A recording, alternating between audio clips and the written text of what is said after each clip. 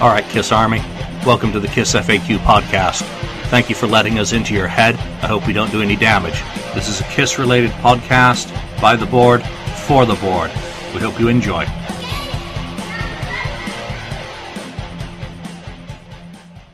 Welcome to episode 51 of the Kiss FAQ podcast. I am running point this week. Lonnie Weissauer, STL Kiss on the board. And today on the show is Julian, the admin. Yeah, guys. Thanks for hosting, Lonnie. Appreciate it. Thank you. Ken, 69th Blizzard. How you doing? And Mark, Marcus Almighty. Hello. Right. So 51 episodes, still going strong. And thank you for everyone who listened to episode 50. Thank you for everyone who listened to all the episodes and comments. And we enjoy reading your comments as always. So today, let's get right into it. Today, we did an episode a while back on the different Kiss movies. So today we're going to talk about the different Kiss TV appearances. And there's quite a few of them out there. I think we can probably end up doing a couple shows on different Kiss TV appearances and just Kiss-related instances they've been on television over the last 40 years, because there are quite a few of them. So, what are some of your guys' favorites? What are some of the more cringe-worthy, the embarrassing, because there's plenty of those too, embarrassing TV moments that Kiss has been on? You're kind of like, your friend sees you at school the next day. Hey, aren't you a Kiss fan? I didn't you see? Yeah. Well, there's two that come to mind for me, if you don't mind. Oh, go ahead. Well, the one that I find that I really enjoyed actually was the whole Mad TV thing they did there. That was one of the ones I really enjoyed when they were on Mad TV there when they did that Halloween. Yeah. I thought that was really good. I found that surprisingly funny for Kiss. And the thing that I found most interesting about it, to be quite honest, is that I found out in my circle of friends and musicians that I hung out with, that whole TV appearance had the opposite effect. I found that a lot of the people actually found that it helped their credibility. A lot of people found that it was cool and funny, that they were surprised how good it actually was. Most people were expecting, a hand to the forehead thing when they expected Kiss on TV again. Like, oh, great, what's going to happen now? Right, but a lot of people that I know really enjoyed it, and I did too. And I found a lot of people were really hip to it and enjoyed it. The one moment that, to me though, is pretty cringeworthy. Not so much because they were bad on it or anything, but again, I guess it was the era is when they were on Oprah Winfrey, Paul and Gene there.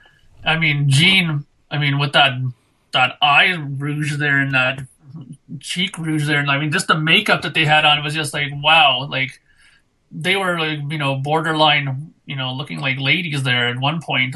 And it was just, again, they were just trying to keep up that whole image of, how many women we were with, and it's like a buffet table, like Gene would always say, and stuff like that. And it's just, that to me I find it more humorous now, but I think back then that would have been one of those moments where, people would have came up to you and said, you're a Kiss fan? Like, those people, I could have just imagined that being the negative, appearance then. But I just find it funny now more than anything, that whole appearance on Oprah. But yeah, those are the two that stand out to me so far.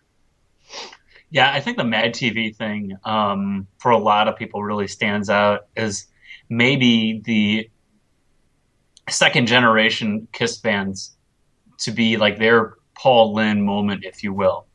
Granted, Kiss was exposed quite a bit during the reunion tour, but there wasn't like the big moment on television. I don't know. Was Kiss on TV a whole lot? There was the Shout It Out Loud video on MTV, and Kiss Mania was going on, but there wasn't like a mainstream television appearance that I can think of by the band. There were commercials a lot. Dick Clark's Rockin' New Year would probably be the kind of the only. I got a good story about that. Yeah, the only mass market one I can really think of in that period, other than the kind of like the stuff beforehand, the Grammys, and the Grammys. Obviously, I can't think of much. MTV Awards, Under the Bridge. Under the Bridge, yeah, that's good. So two very high profile ones. Yeah, but I think that. But as far as like not just playing, but the Mad TV, they didn't even play, but they're in some of those skits and that's it. Kind of looked like, or to me, it was like this is what Kiss on Saturday Night Live always should have been that never was, and they came as close as they possibly could with that Mad TV appearance, and the skits were really funny too. They were cheesy and they were tongue in cheek, but they were funny. And I remember it was on Halloween night. It aired the same night that the Dodger Stadium show was, and then like after Mad TV, they played the first couple songs from Dodger Stadium after that. Oh, that's why I didn't see it, because I was at the Dodger Stadium show. Okay. Yes. I'm wondering why I've actually never seen it. That's right. Really? I've never gone back. On YouTube. Mad TV, it's just one of those things that I had absolutely zero interest in viewing. So, keep talking about it and persuading me why I've missed something. It's pretty funny. Like they had the skit where, the daughter was going to go to homecoming or something, wasn't it? And like they open up the door and the four of them come walking in their destroyer outfits, costume, and they look as much as maybe I thought it was cringe-worthy at the time the way that I thought they looked. I thought Gene looked ridiculous in that destroyer outfit in '98, but I wish he looked that good now. But there they were standing there, and like. The mom comes in. She's like, "Oh yeah, Kiss they took me to prom too." And then the grandma comes in. "Oh yeah, they took me to prom too." It was kind of funny, funny. And like, "Oh yeah, Kiss is timeless." They're telling it's tongue in cheek, but it's pretty funny. What was it? There was a skit about an action figure doll too, or something. Yeah. Oh yeah. Yeah. And the mother ends up asking the daughter to borrow it for the night. The Paul doll. Ah yes. It's life-size Paul doll. The life-size doll. Right. Yep. Yeah. It was good. Good. And then after that, you see Kiss on stage opening up the Psycho Circus tour. That was one of the best TV appearances. I think for a lot of the second generation of Kiss fans to see their favorite band on Halloween really featured on Fox. And there they are in all their glory, then playing in front at a stadium in America after that aired on TV. That's a great TV appearance as far as I'm concerned, and I don't think anybody's going to contradict that at all. That whole Halloween night, though, was a pretty damn good promotional effort, though, wasn't it? If you think about the coverage they got, the live part, Mad TV, obviously. And then the radio show at the same time, the broadcast. For the first night of a tour, Kiss hadn't had that sort of clout in America. Obviously, there were some broadcasts during the reunion tour that, like I'm not going to be able to. Atlanta was broadcast to Japan, I believe, one of those two nights. So for the American audience to be given that sort of thing was really cool. And I've still got the radio show from that on CD. It was, really kind of cool getting to hear the show after the fact. Yeah. And Atlanta's one of the better pro shot bootlegs out there, too, of a reunion show. So I don't know. I like the second, this is kind of off topic, but it's Kiss. And, I always liked the Second Coming video that came out around the time Psycho Circus came out, but I always thought that they should have cashed in more. I mean, we always talk about what Kiss should have done on this show, but I think, they should have or could have cashed in more with a official concert DVD, or I guess it would have been VHS release at the time of a reunion show. And that never was. And it was kind of shocking, especially with how much the band was well received on that tour, that they didn't do more to cash in on that. So, but that's another show, another topic. What about you, Ken? What's a great TV appearance in your opinion? Well, I'm not going to go to the obvious, because to me there's one obvious one that's my favorite. But so I'm not going to go there unless someone else goes there later on. So one of them is when you mentioned Saturday Night Live. There was the alternate back in the late 70s, early 80s, Fridays show. And did you watch that on Friday night? Was on? And you know what? I remember watching. I was watching that when it came on. I used to check. We used to have a subscription to TV Guide back What's then. That? What's TV Guide? Yeah, TV Guide. For you people who don't know, folks, it's like a Reader's Digest. And they'll say, "What's Reader's Digest?" But, it's a magazine. It's a small magazine book kind of format, and it lists all the what was on TV. And it wasn't cable really. Well, there was cable back then, but not quite as what it is now. But it had the channels, and it said what was on at certain times and certain days and so on. And Fridays I enjoyed because I enjoyed Saturday Night Live too. So it's kind of a no-brainer for me to watch Fridays, if I was around to watch it. So I remember it being, I think, in the guide, and I knew that it was coming up. So I watched it and see them play live the Elder material, The Oath, and World Without Heroes, right? They did 2 or 3, or I. They did I know they did. Yeah, so I thought it was great, the sound of it all, And even though the look was kind of different, I mean, seeing them in high heels instead of platforms, but I just thought it was a great performance. And then they had some other little minor skits on there, something like a Hollywood Squares thing or something like that, spoof. And I don't remember much else about it, but it was cool seeing that, and that was a cool thing. I guess. Sorry, I'm sorry. Go ahead. Now, was that the first time that you saw Kiss play with Eric Carr? Like, yes. You know what I mean? That was the first time I saw them with Eric Carr. That's true. At least playing. Right. So now we go into the cringeworthy kind of thing. The cringeworthy, which is the Kids Are People too, which I saw on a Sunday morning when it was on, and when they introduced Eric Carr, since Peter was no longer there, and just the thing with the kids and stuff. It was cool, and being cool with kids and stuff. But I think that kind of throws out your credibility as an older fan when there's these kids that are 10 years old, all in the audience, and they have goofy questions. Why is Peter Criss no longer in the band, and so on. So that was kind of cringeworthy. It's like, what happened? What happened to Kiss here?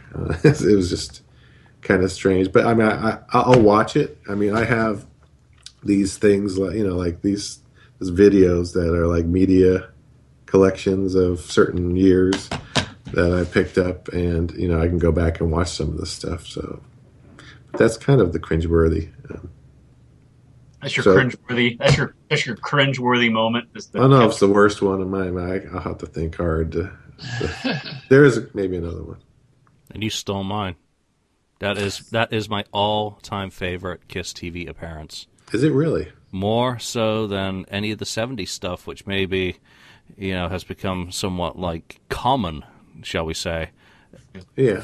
The Elder era obviously is overlooked, maligned, underappreciated in my opinion. And when you actually get to see the band playing that stuff live from the Elder and Ace, and I said it last week, Ace absolutely kills.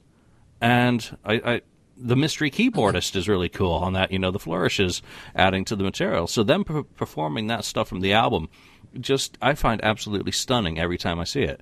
So I think that's a fantastic pick, and I know people have been talking about this whole Elder era lately a lot with the threats to burn videos and whatnot. But it's really a cool period. That he only had his purple headband for a very short time, so it's really fun. Yeah, I think watching that though it brought up a lot of things though with people too, because it also made people scratch their head about, them not even doing a tour for that record, and just seeing them play those songs and seeing how well they played them.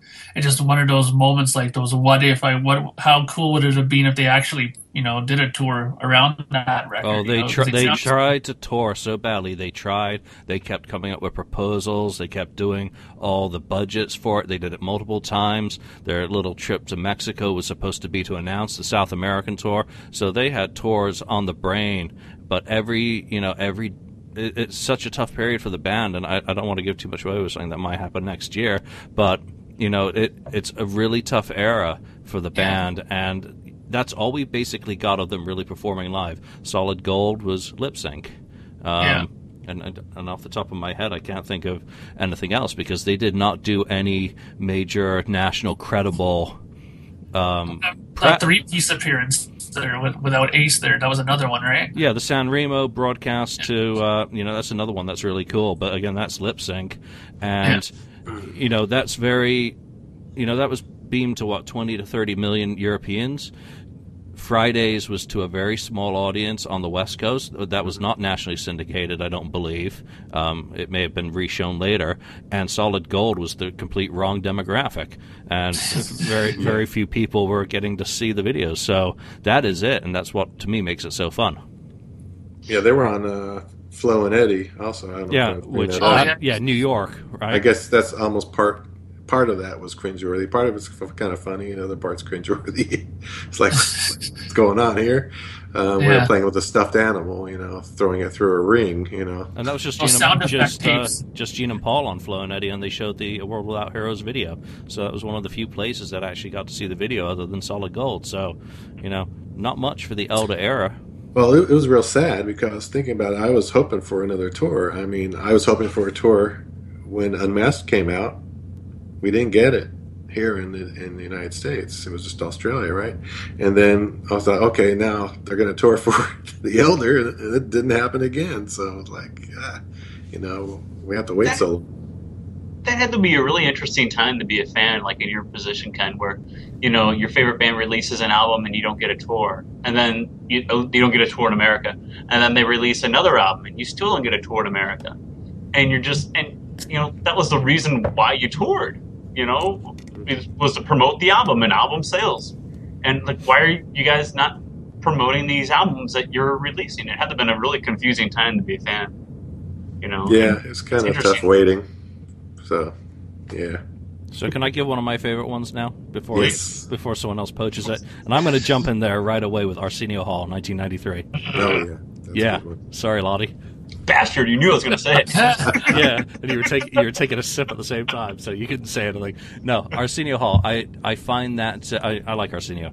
Always did back then, thought it was hilarious. But having them on that show, and I never saw it at the time because I was out of the bloody country, so we did not get Arsenio Hall in Scotland. So, but I just think it's one of the best performances they've done live on TV. It's freaking powerful. It's them full-blown revenge era. Lonnie, jump in because you just look like you're itching to say something. Great. They sound the band is so freaking tight on that episode. Yeah. And it goes back to what I've said on this show before. When the reunion tour was announced, I was almost disappointed, because I wanted to see that band so bad, because they sounded so freaking incredible. Every bootleg that I had scratched up from the club tour, from the Revenge tour, and from, I guess I had some of those South American stuff by then even too, but just anything that I had scratched up, I was like, this band is so incredible, and I knew that it just... Yeah, it was going to be great that they're going to play with Ace, and they're going to play with Peter, and they're going to put on the makeup. But I knew it wasn't going to sound the same. Yeah, it's funny because you mentioned that, because you and my friend Jerry, who was the drummer in my band before, you and him would get along great, because when he saw that Arsenio Hall performance too, he was like, you know what? He loved it. He loves Eric Singer. He thinks that he just totally improved that band 100-fold.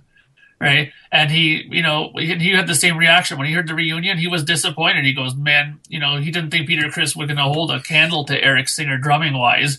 Right. So he was kind of disappointed about it. So I just wanted to throw that in. I mean, But that Arsenio Hall appearance, to me, I mean, made me so proud to be a Kiss fan at the time. That here they are, and you guys, you got to remember, Arsenio was huge at the time in America.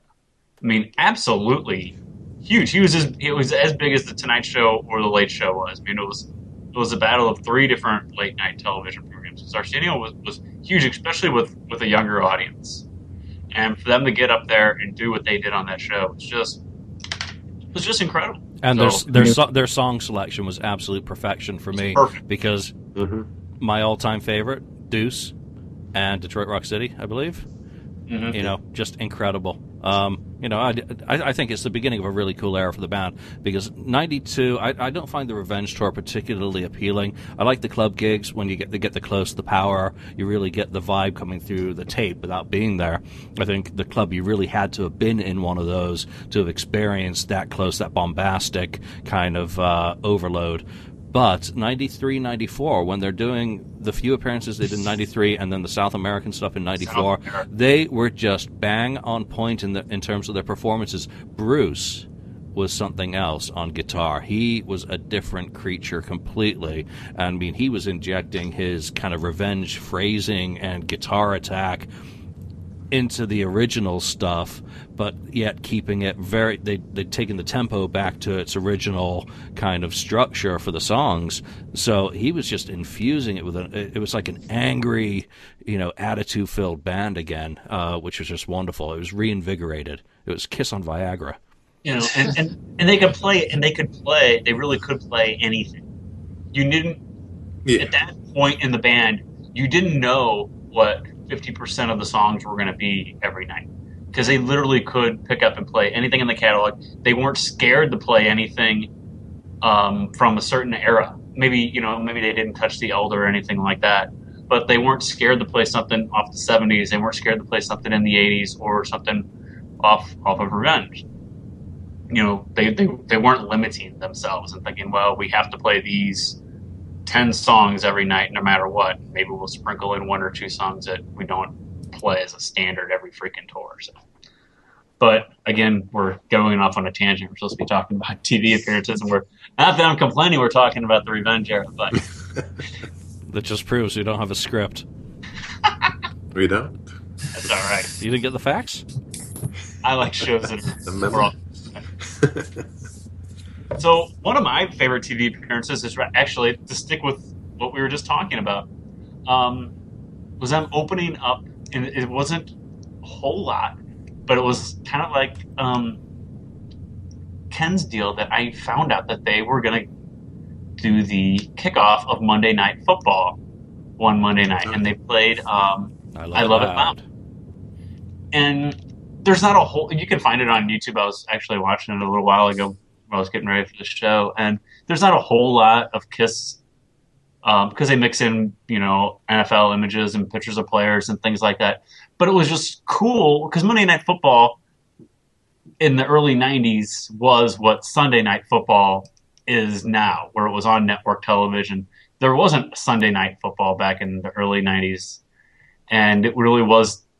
Monday Night Football now is kind of like almost like a throwaway game almost every week. And Monday Night Football used to be 2 major teams going at it. It was a head-to-head like Sunday Night Football is now on a network television. The fact that they were kicking it off on Monday night was a big deal to me as a kid, and to see my favorite band kick off Monday night. And that year, they used to always do, like, remember they used to always do the Hank Williams song before Monday Night Football started back in the day. And then I think like in 93, for some reason, they had a different band each week do that. And the fact that Kiss was one of those bands, I think, proved to me that, yeah, they are relevant. My friends are wrong. Kiss is, you know, a relevant band. And I was proud to go to school that Tuesday morning and like, did you guys see Kiss, you know, open up Monday Night Football? Yeah, it was cool, you know. So that for me is like almost like one of my, not the, but maybe one of my Paul Lynde type moments, that there's my favorite band kicking off a major football game in the fall, you know, and proving to myself, not only proving to my friends, but proving to myself too that they are relevant and, you know, they are still, you know, a viable act, especially at that point when they let's be honest, they weren't that popular in America at the time in '93. So that's one of my all-time favorites. Even though Julian stole my all-time favorites. Sorry, I left you a scrap from that era. Yeah, I mean the Monday Night Football. And don't worry, you can always do the Jim Blossoms one as well, or what was it? The Garth Brooks. Yeah, whatever that was. Actually, the funny thing is, I don't know if I can throw one more. Actually, that was kind of important for me. I guess this might be interesting to bring up, but yeah, when I was back in the day, I guess this is Psycho Circus. I think it was August '98. I think it was. And I was really big in wrestling at that point. Still, like I loved watching WCW wrestling and that. And that was one of those moments where I was like, I couldn't believe it when they announced that Kiss appeared on Monday Night Nitro, played God of Thunder to introduce one of the new wrestlers that appeared on WCW wrestling. And I remember when that came on, I was like, wow, I just couldn't believe it because it mixed the two things that I loved, which was wrestling at the time and Kiss, right? And I mean, I have it on the YouTube here. You can see I don't know if you can catch any of that, but they're on Monday Night Nitro there, and they're actually introducing a new wrestling character who looks exactly like Gene. Like it's funny because I'll just shuttle over to it really quickly. The Demon, that's the guy. Yeah, Dale Torborg, the Demon. Right. But it wasn't Dale Torborg that night, though. Wasn't it? No, it was a different wrestler named Brian Adams. And then, but his next appearance, that's really no relation to the singer. I don't know nothing about wrestling. But that wasn't Torborg that night. I set my VCR to record this, and I remember having to fast forward through like 3 hours of freaking wrestling crap. Men in tights. And I was just never into wrestling, so I finally get to it, and the tape runs out. I missed the part where they had that Demon wrestler wrestle with Gene Simmons, and they had that kind of Phantom Meets the Park part. No, it didn't happen, did it? You ready for the real Gene? Yeah, exactly. No, that's a good one though too. I remember watching that, and that actually got me back into wrestling for a while. Like, I guess it did its trick for a guy like me. Like, I watched it that night to watch Kiss, and I ended up actually watching. I got me hooked back on the wrestling again for a while. I started watching for a while, and obviously waiting for the Demon to come out too to see if he'd wrestle. And he would always lose. You remember that, Mark? Yeah. He would always lose. Every week he thought he would lose. I know. I thought that was really odd too, because I mean, I remember reading stories in wrestling magazines about how they were being courted by both WCW and WWE wrestling with Vince McMahon. And it was just a whole thing with the whole money that, WCW and Ted Turner was willing to chalk up more money, obviously, to make it go over. Kiss went to the entity that offered more money? Of course. I'm just saying, like, but in retrospect, maybe it would have been smarter to go with WWE. They did live. Vince McMahon has always been the smarter wrestling mogul, right? But, in any case, that's neither here nor there. But that was definitely an interesting moment in terms of meeting the two worlds of music and wrestling together, right? So I definitely thought that it did a lot of help for them, too, because lots of people who loved wrestling, I know in circles around where I live, were talking about that, too, that they weren't even Kiss fans. So, it did its job, right? Yeah, I think so. So, what are some other ones? There's plenty to choose from. What about... And this one, I think, did wonders for the band, actually. Maybe not this last time, but the first time they appeared on American Idol in the spring of 2009. And say what you want about, Kiss and American Idol. But at the time, American Idol was, like, the biggest show in North America. I mean, it was absolutely humongous at the time. And the fact that they appeared on the finale... And I think a lot of, and maybe I'm theorizing here, but in the spring of 2000, after they did that, I think they hadn't toured America in quite a while at that point. They had already toured Europe in the summer of 2008 with the Alive 35, and they had just done South America in the spring of 2009. And maybe the tour was being routed already at the time for fall of 2009. I mean, I don't work in tour productions. I don't know, exactly how far in advance that tour was booked or anything. But I think maybe promoters and KISS saw how well they were received on that television appearance. I mean, it was huge. And I remember, like, for the next couple weeks even, that video of KISS on American Idol was like the #1 downloaded video clip on iTunes for like the next couple, not like the next day, for like maybe like the next week or so. I mean, I think it really sparked a lot of interest in the band. Like, oh wow, it's KISS. And I don't think people knew that it wasn't Ace and it wasn't Peter at the time, but I don't think people, really cared. And a lot of people and the casual fan to this day, I don't think really cares anyway. That's a show for another day. But I think that appearance was very important for them, and they looked good on that appearance. I say what you want about Adam Lambert or whatever. Thank you, Mark, for the video, but I think that appearance was really important for the band. That helped gave them like that extra surge. Like we've talked about different surges before on the show, and I think that appearance in 2009 really helped propel that surge that they got in 2009 leading up to Sonic Boom. Yeah, I'd have to agree. Adam Lambert is perfectly fine. Very talented singer, great voice. Yeah. I'm actually one of the few that is probably glad that he's working with Queen, even if I wish they didn't call themselves Queen. But the exposure that they got off that, it's a great contrast with how little they really did in support of Monster, and you can just see the major difference between 2009 and 2012. So I really hope from that perspective, I don't want to linger on, American Idol, that, when 2016 rolls around and hopefully they do an album, that they have some avenues that they can get on TV or on some of these private channels now that are really becoming popular, Amazon, Netflix, all these streaming media sources, HBO even, and do some pretty cool stuff. Yeah. Absolutely. Like I said, I think that appearance really propelled them back into the spotlight. And, it's a good point, Julian. I think they tried in 2012, but it was like the timing was all off in 2012, where Monster came out in the fall, but like in the spring they were everywhere after the tour was announced with Motley Crue. Like they were on, I think, Dancing with the Stars after that, and they were on a few other things around in the spring promoting that tour.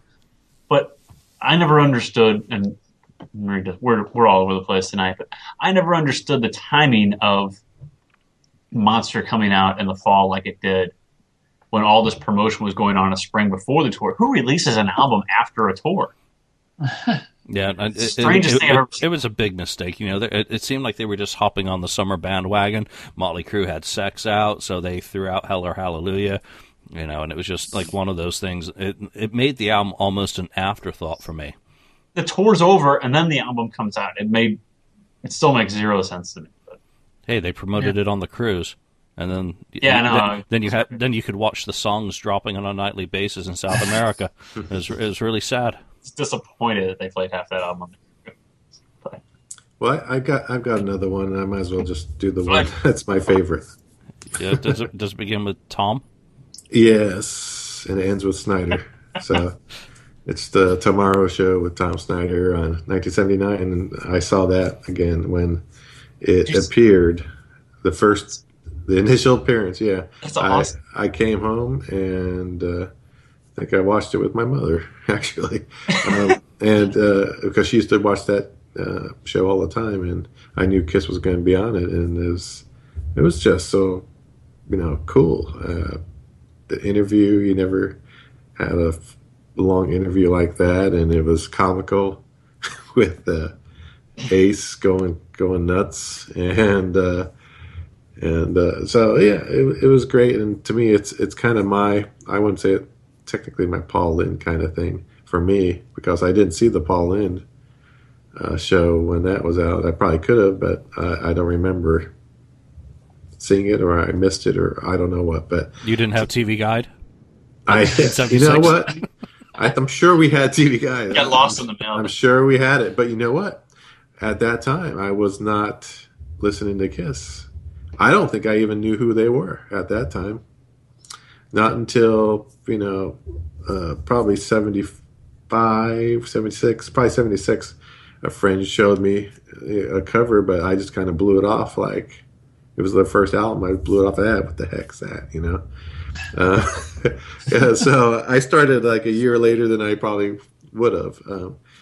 So anyway, yeah, that's for me. That's a big deal. That's one of the best ones. I can go back and watch that over and over and over again. Not the cut one. They cut it down on Kissology. I want the full one, and I do have the full show on one of these, one of my DVDs that I have. So that's a good one for me. I'm going to inject something into this because I interviewed someone this week who told me all about Paul Stanley and how very determined he was for Kiss to be presented absolutely perfectly when they were on national platforms, and it was very, very important for him for nothing to be wrong, everything to be perfect, and just to now have heard the how important all of that was from a third party. I feel so bad for Paul in particular on that. I mean, you see Gene reacting physically. Yeah. Oh, yeah. And Paul's eyebrows are like doing a little. You can just see him starting to wig out, for want of a better term, on Tom Snyder. I'm going to go back and watch that full one because I think on anyone's TV list, if that is not near the top or at the top, it is just the most perfect bit of disaster viewing possible. It's like watching the Hindenburg. Exactly. That's exactly what it is. I mean, and it also is a great example of non-scripted television. I mean, you could tell that they were just going off, and there was nothing obviously prepared beforehand for this. This has just come as it goes, and I guess it didn't help that Ace had a whole bottle of champagne beforehand in the dressing room. But I mean, it's not. Yeah. But that's the thing. Maybe it did help because it was definitely memorable. Look how much we're talking about it now, years and years later. So, did it do its job? Of course it did. Maybe to them they were probably blue in the face or steaming because of it. But it definitely made people talk, and isn't that what they wanted? Oh, there's no doubt. Yeah. I mean, and my friends and I still quote lines from that to each other all the time whenever we're like my Kiss friends and I, we like quote lines that when we go out to a bar and that we'll inevitably start quoting lines from Tom Snyder every time we go out because it's how many years later and we still talk about it. It's so freaking hilarious. Yeah, the trout player. Yeah, how many bands get a great TV moment like that? The Sex Pistols had their Bill Grundy moment, when they swore on TV, fucking rotter and all that stuff. Kiss has Tom Snyder, which is just goes beyond, the pale of what the Pistols did on TV because it's just so damn funny. Exactly. Can you imagine being Bill Aucoin and being back in the dressing room when they're going back to take their makeup off? I mean, that's like my fly on the wall Kiss moment. I would love to have been in that room when the four of them went backstage to take off the dress, to take off the makeup. And what was said, if anything was even said, or Gene and Paul just didn't even speak to him. I'm pretty sure Paul was in the limo by the time anyone else got back to the changing room and was out of there. I am sure. Yeah. That'd be unbelievable to hear anything that was said. Or I guess we would have known if Fist would have flown because there would have been in one of their books they would have talked about that. All right, can I jump in with mine?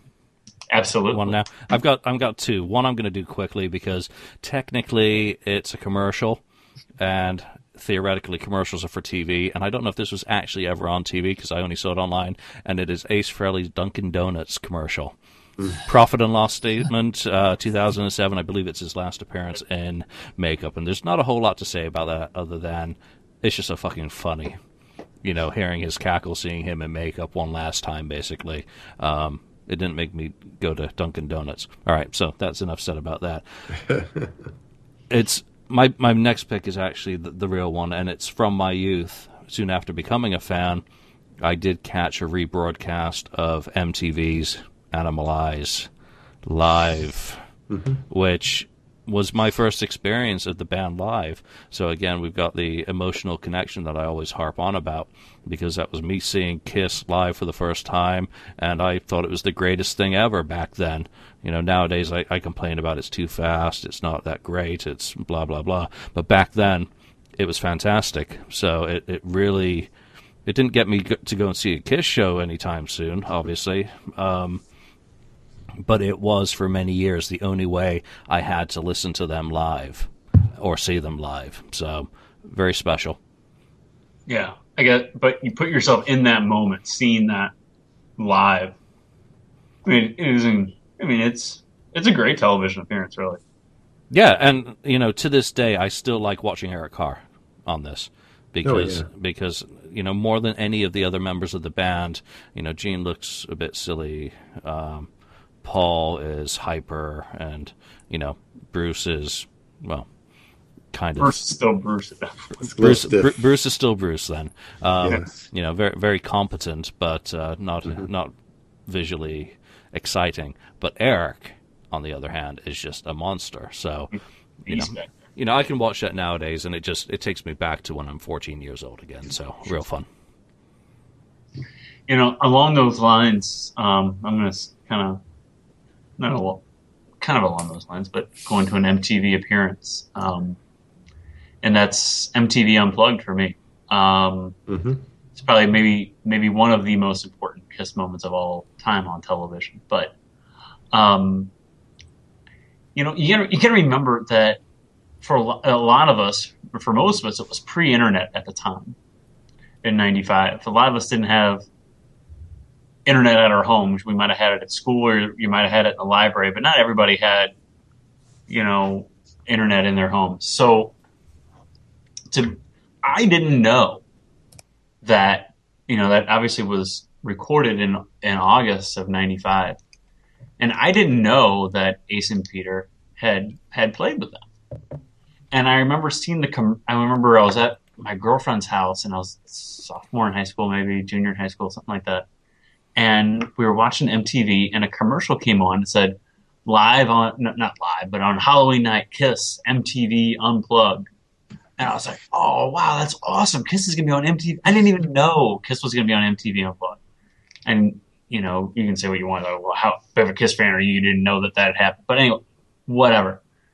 I didn't know that they were going to be on it. It's like, oh, that's so cool. And she looked at me, and she's like, really, Kiss? And I'm like, oh, yeah. Kiss... not big at the time. I was like, oh yeah, that's great. I can't wait. So Halloween night comes, and I'm watching TV in the basement at my mom and dad's house, and I'm talking to her on the phone as I'm watching it. You're on the phone as a kid, and you're not texting your girlfriend in '95. You're on the phone with your girlfriend actually in '95. So, yeah, you guys with a cord on it. Right, exactly, with a cord on it. And my mother would pick up the phone. Oh, you're still on the phone? Yeah. So, but I'm watching it, and they come out of Every Time I Look at You. And, when Paul Stanley introduced Ace and Peter, and they came out. And I couldn't freaking believe that.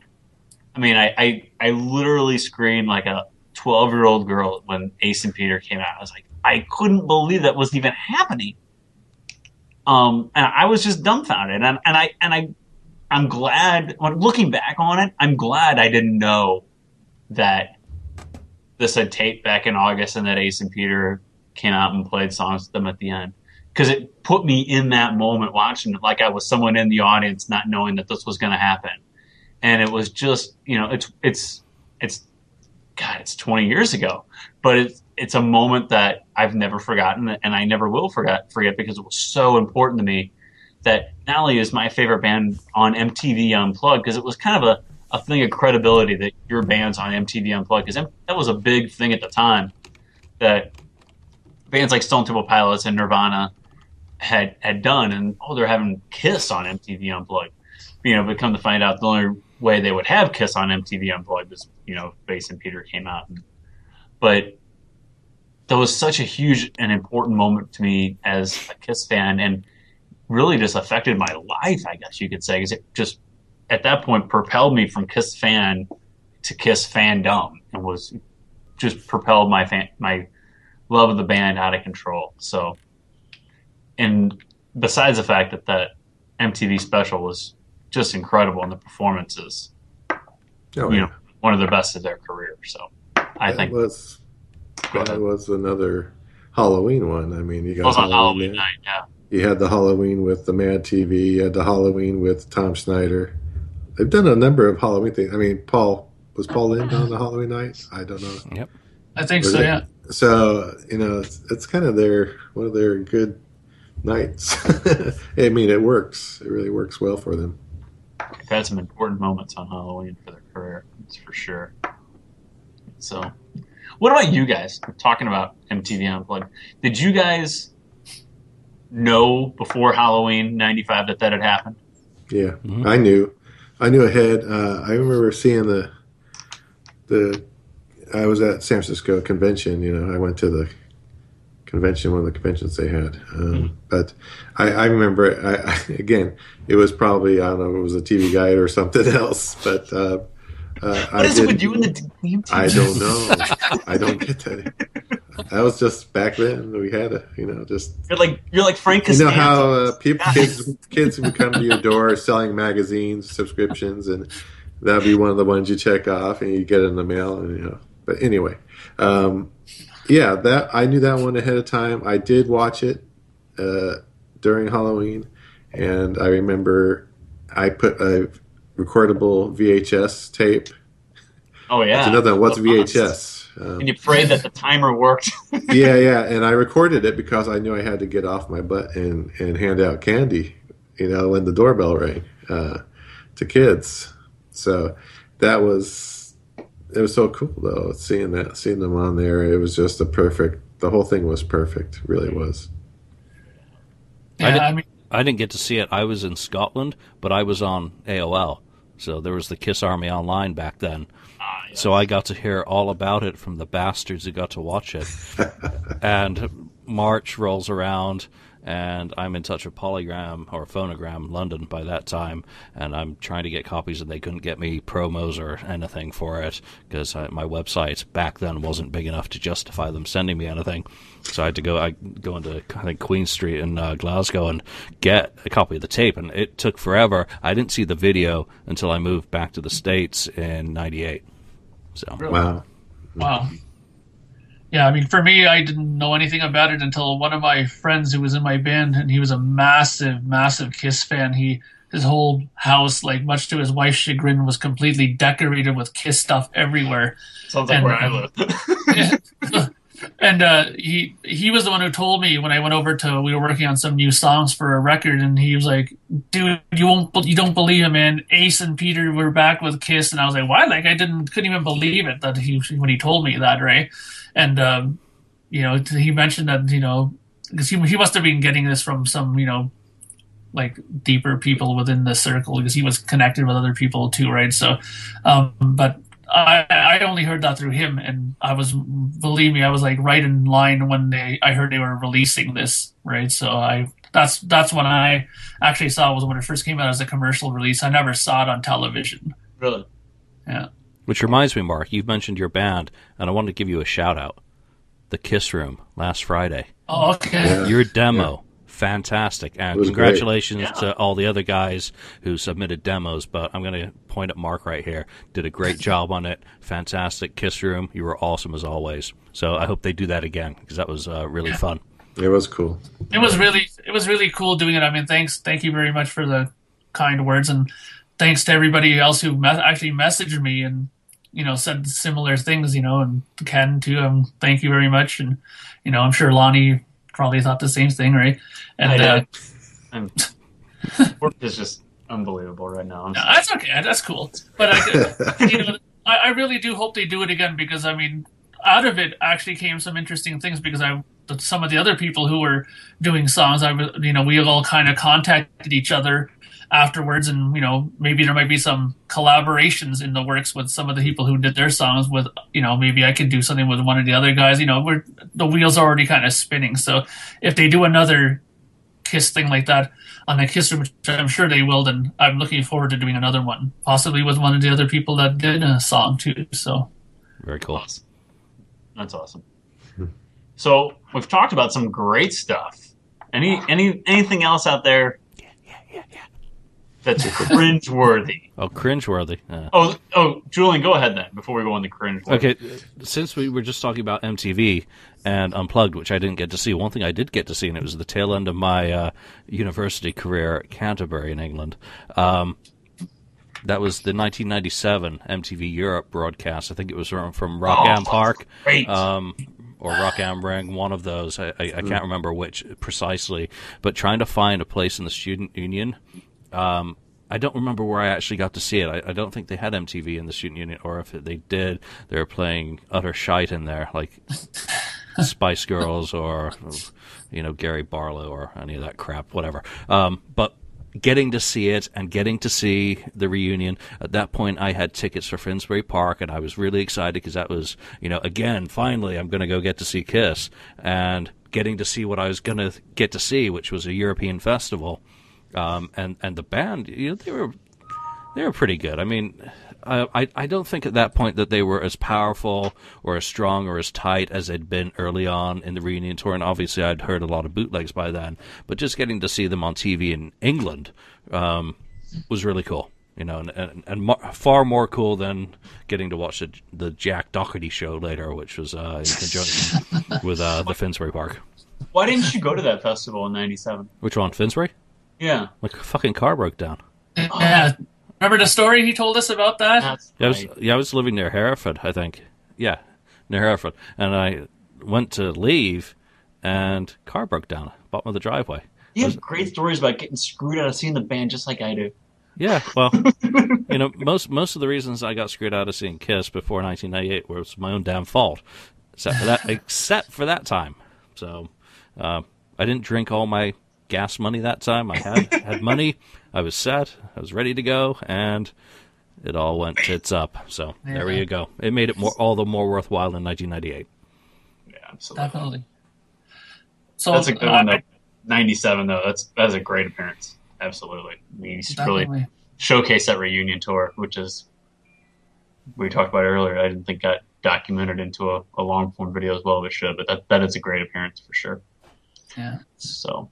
Well, before we get into cringeworthy real quick, I want to talk about something else that's a favorite of mine, and it's kind of timely, and that is the Family Guy Kiss Save Santa appearance, which is I actually watched it the other night. It's really funny, and it's Gene and Paul's voice in there. I'm not quite sure. I don't think that's Ace and Peter's voice in there. It was recorded in 2001, so I really doubt that it's Ace and Peter. And I was watching it. I like the fact that they say Ace Frehley in the episode. They don't say the spaceman in the episode, actually. So that's a nice point out to it. But and I think it's a relevant piece still. A relevant appearance of the band still because Family Guy is on TV so much still. I mean, it's on Cartoon Network every night. TBS, it's on there all the time. It's on syndication so much. And they had the appearance obviously with the Kiss Save Santa type thing, and they had the other appearance too. And Peter goes to Kiss Fest that they called. I like that one. And that's a great one too. And he calls out Lois. I knew you weren't a Kiss fan, Lois. You wanted to be Peter Criss. Not even Peter Criss wants to be Peter Criss anymore. Yeah, that's pretty funny. That's a good one. Yep. Or when he burns Dennis DeYoung in the call-in show there, that was hilarious. That might be one of the earliest Kiss podcasts. Is that Kiss show on the local show that he's watching? What was that show called that he's watching? Kiss. And I just saw it on YouTube too. It was a Kiss call-in show. Kiss Room it wasn't Kiss Room. It was something like that though. I gotta look it up now. It was okay. Caller on the air. Yeah, Kiss rocks. All right, good call. Good call. Hey, and I'll find it. You guys can tell we are really not scripted today. That we're really just flying by the seat. Kiss Forum. There you go. The Kiss Forum. Yeah. Yeah. There he is. Could have been the Kiss FAQ. Oh Jesus. The Kiss Forum. There's Peter sitting in bed watching the Kiss Forum. It's so great. Well, you never know. They might have based it on us in the FAQ forum. Yeah, you never know, eh? Yeah, they may have stumbled upon that one thread. Is this Dynasty Young? That's the show. That's where you're just. No, that's the best part of the whole thing was that. Come on, fess up, is it? Yeah, it is. How we compared Come Sail Away to Detroit Rock City? That was good. He has the trivia kiss off, I guess he has with the guy before the show, and they're going back and forth about Kiss facts and seeing who knows more about the band. I think we've all been there, the Kiss fan, like going back, maybe not in that style, but I mean, you see a guy as a Kiss fan. Well, how big of a Kiss fan is this guy? You know, does he know as much about the band? We've all kind of experienced something like that a time or two. So, the Family Guy is really good though, because I think it's very those episodes aren't new, but they're still very relevant because Family Guy is so syndicated, and people see I'm a Kiss fan, and they're like, "Oh yeah, have you seen that Kiss Family Guy episode with Kiss Save Santa?" I'm like, yeah, you know, and they start quoting stuff like that. Man, it's always a fun time. I enjoy that. The Family Guy is great. So. What about you? What about cringeworthy stuff? There's some more cringeworthy stuff out there. Well, the only other old cringeworthy. Oh man, is there ever? I mean, there's one that comes to mind right away for me when I think of cringeworthy, and that's got to be that Kiss Dr. Pepper commercial with Michael Jackson, the phony Michael Jackson. I don't know if you guys have ever seen that. But just to show you, there's like a commercial that they did with this phony Michael Jackson there, and he's supposed to try to destroy Kiss here. All right. Well, that was from Mad TV. Oh, that's Mad TV.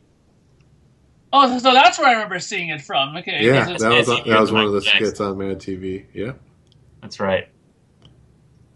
Yeah, okay. So I don't know why I thought that was. That's one of the bad skits on that Mad TV episode. Is the Michael Jackson thing. Right. Yeah. Oh, that's what it's from. Okay, because I thought I don't know why for some reason I thought that was a commercial for some reason. It must have been when I was like going back and forth from the living room. I must have came back and thought there was some kind of weird like. Michael Jackson looks really cracking in this. If you look at him, right, he doesn't look anything like him, but Yeah, it was just a impersonation. Yeah. Oh dear. Yeah. It's ironic there that he gets beat up by the Kiss kids, Yeah. How very 1984. So the other one I was going to say is that Mike Douglas show where the part where Gene has to come out and try to represent the band and Toady Fields, right? Yeah. Just kind of ripping him. I am devil incarnate. No, you're not. You're a nice Jewish boy. Yeah, which is too funny. But I mean, they make up for it in their performance later when they're on stage. But I'm sure the people in that audience like, what the heck are we seeing here? Yeah. But that was a good just one. Came out. No one knows who they are. I mean, no one knows. No, they're brand new. Yeah. So. The performance is a good appearance, but Gene coming out and talking is just so awkward. Well, you can definitely tell what to do. Very cringeworthy. I've only got a couple minutes before I've got to go, so I'm gonna throw my biggest cringe-worthy moment out there, and David Letterman, 2012. That whole performance for me was just utter cringe. Paul was still struggling with his voice in particular. They looked uncomfortable. They looked very self-conscious.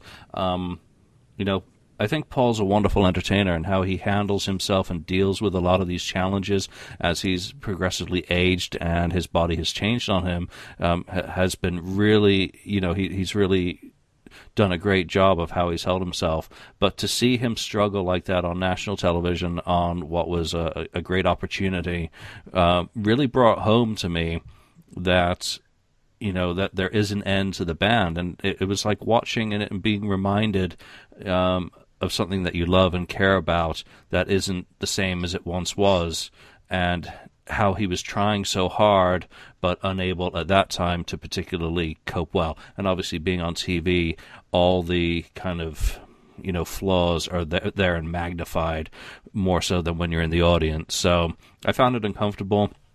I found it painful. I found it, just a reminder of how long into the story we are.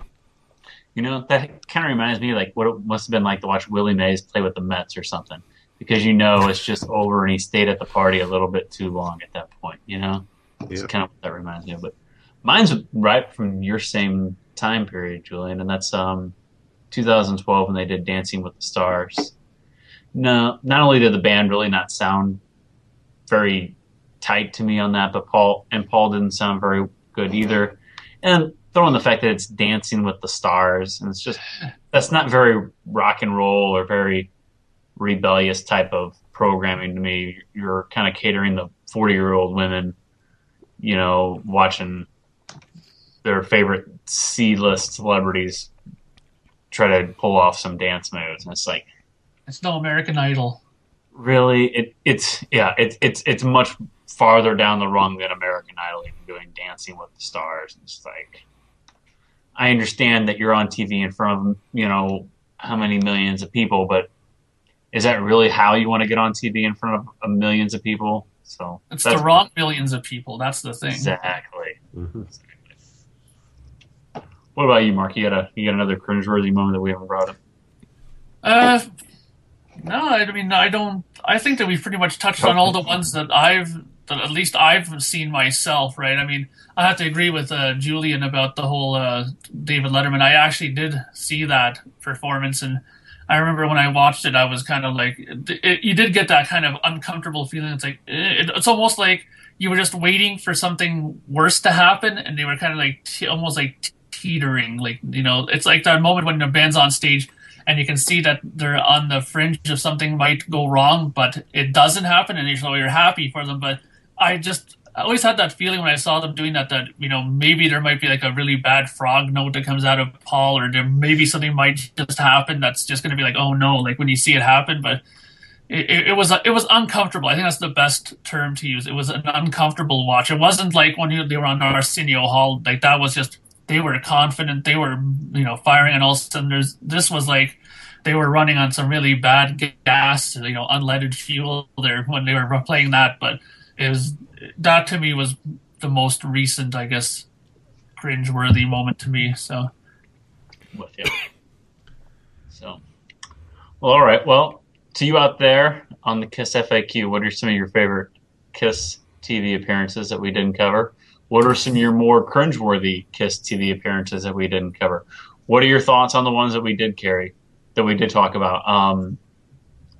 You know, what are your more memorable ones? Do you have like a Paul Lynde type moment, if you will, of KISS that we didn't talk about? So interested to hear members of the board's feedback. So please comment on the board, comment on YouTube, listen on Spreaker, watch us on YouTube. So we are 1 week before Christmas, and we'll wish everybody on the KISS FAQ a Merry Christmas and Happy Holidays and very safe holiday season. So for Ken and for Julian and for Mark, I am Lonnie Weishauer, STL KISS on the KISS FAQ message board. Thank you for watching and listening to the KISS FAQ podcast. You stay classy, KISS Army. Thank you for spending time listening to the KISS FAQ podcast today. All sales are final. There are no refunds. If you like, look us up on Facebook or come over to the KISS FAQ message board and discuss the topic we broadcast today. We hope to see you again.